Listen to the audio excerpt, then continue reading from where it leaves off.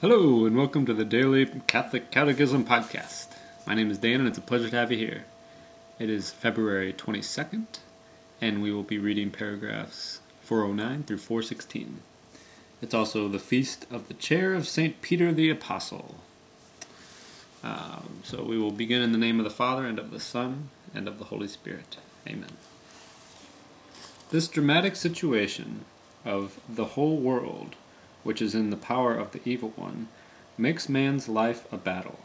The whole of man's history has been the story of dour combat with the powers of evil, stretching, so our Lord tells us, from the very dawn of history until the last day.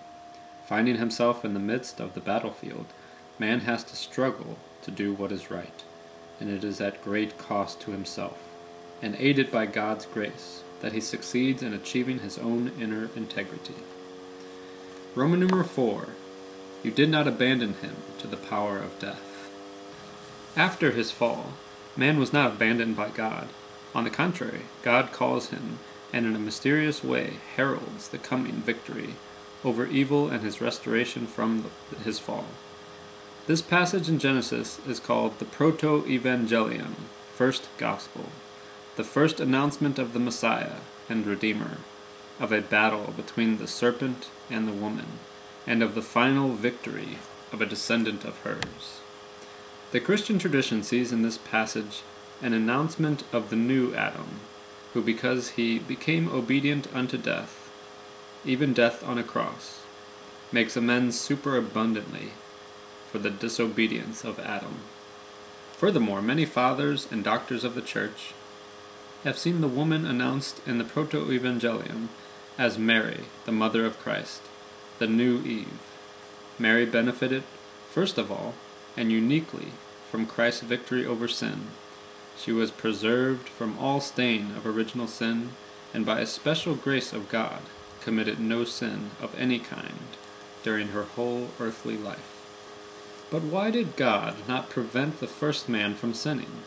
St. Leo the Great responds, Christ's inexpressible grace gave us blessings better than those the demon's envy had taken away.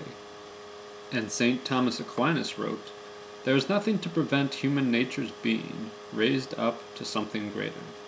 Even after sin, God permits evil in order to draw forth some greater good.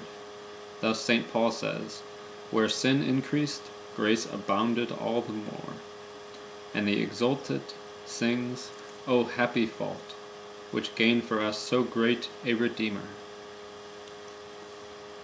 In brief, God did not make death, and he does not delight in the death of the living.